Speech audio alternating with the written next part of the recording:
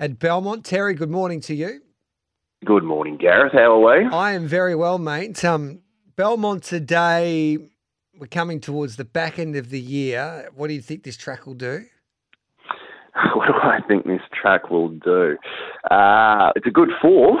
We had a good four midweek. I think it's the first time we've seen a good four in months on a Saturday. So pretty key, I think, just to have a look at horses that might have been performing extremely well on the really wet tracks and today get a slightly drier deck. Were they performing well purely because of track condition, or what was it just the fact they're in good form? Usually good horses can handle any type of condition, but that's probably the key. But just allow for fair, hard to make ground. Usual story, Gareth.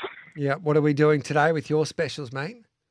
All right, we'll start in race number 4, horse number 6, Changing Guard. I'm always wary about a horse that wins a couple midweek then pops into a Saturday race, and about the price I'll go around it, and sort of the probably not really allowing for the rising grade, but I just don't think this is a strong 66 plus. Sisu Warrior's had its chance. Pikey's given it 3 10s in a row, and it just can't get past the horse, which on each occasion, I don't know if it's been beaten by a star. Pompeii, Pray Again.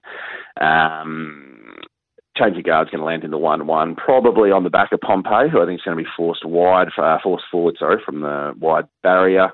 And from there, I think it might just be a better horse than Sisu Warrior. The fact we're seeing around $4.40, $4.20, depending where you're shopping, I think that's plenty enough to have a play. So pretty keen race 4, number 6, Changing Guard. Then going to move on to race 7, number 1, horse that was backed off the mat first up. I think some agencies went up upwards of $5. It jumped sub 3. This is Cut the Talk, sorry.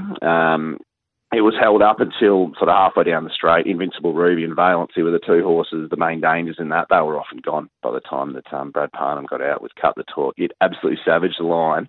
And if you get a chance to have a look at that replay, watch it through the line as well. It was, and past the line, it was absolutely humming. So I think with normal luck, it probably would have won that. I don't think the market's fully allowed for that today either. We're getting near $4.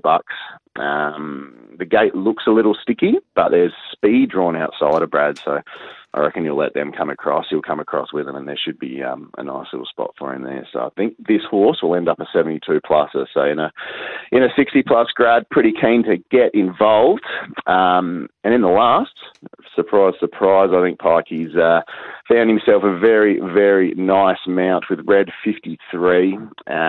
It's been quite a funny little story, Red 53. It was anything as a 2-year-old, and then didn't come back for a couple of preps. Sort of didn't show up at the races for the best part of 2 years with what it was doing. And then Grant and Alana, like they're doing with so many at the moment, have got it flying. It trialled really well 3 or 4 times. It was super first up at Pinjarra, won really well on a Saturday second up. And then last week they had to snag it from a wide gate. And the 2 times they've tried to snag this horse from wide gates, it's prep, it's fought and been unhappy. And I just don't think that's its go at all. For it to savage the line like it did on the slow tempo a week ago was huge. It draws 1 today. Luke Fernie's Excellent Dream will jump and lead this. It'll be aiming to probably tag it, and that's exactly how it won its Saturday race 2 starts ago. It's the one with upside, and it's the one I reckon the money will come for big in the last. So very keen to be on Red 53. Gareth?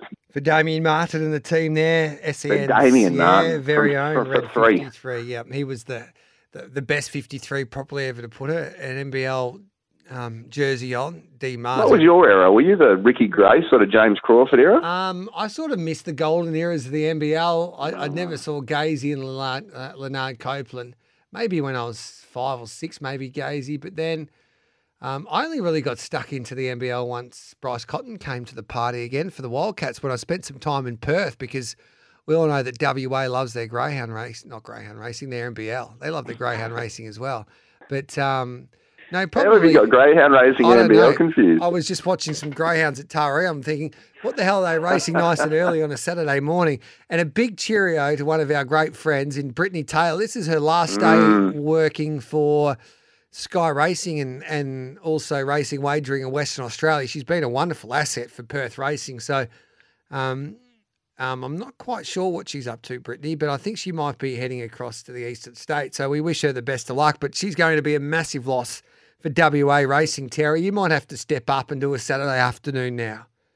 Mate, she is going to be a huge loss to the industry. I don't think outside of probably Scotty Embry, there's anyone who's more knowledgeable or listenable as well. She's she's a great presenter in every aspect she does. So I'm getting across to watch the Eagles tonight and plan to go to the Canfield beforehand. I'm actually going to make the effort to get to the races, and I'm hoping they give her a really good send-off today at Perth Racing, because she deserves it. She's almost put us on the map to some degree. So, very, very sad news, but tremendous legacy. Brittany leaves in WA. Well said, mate. You enjoy your day and enjoy the football. Thanks, mate. There's Terry Leighton.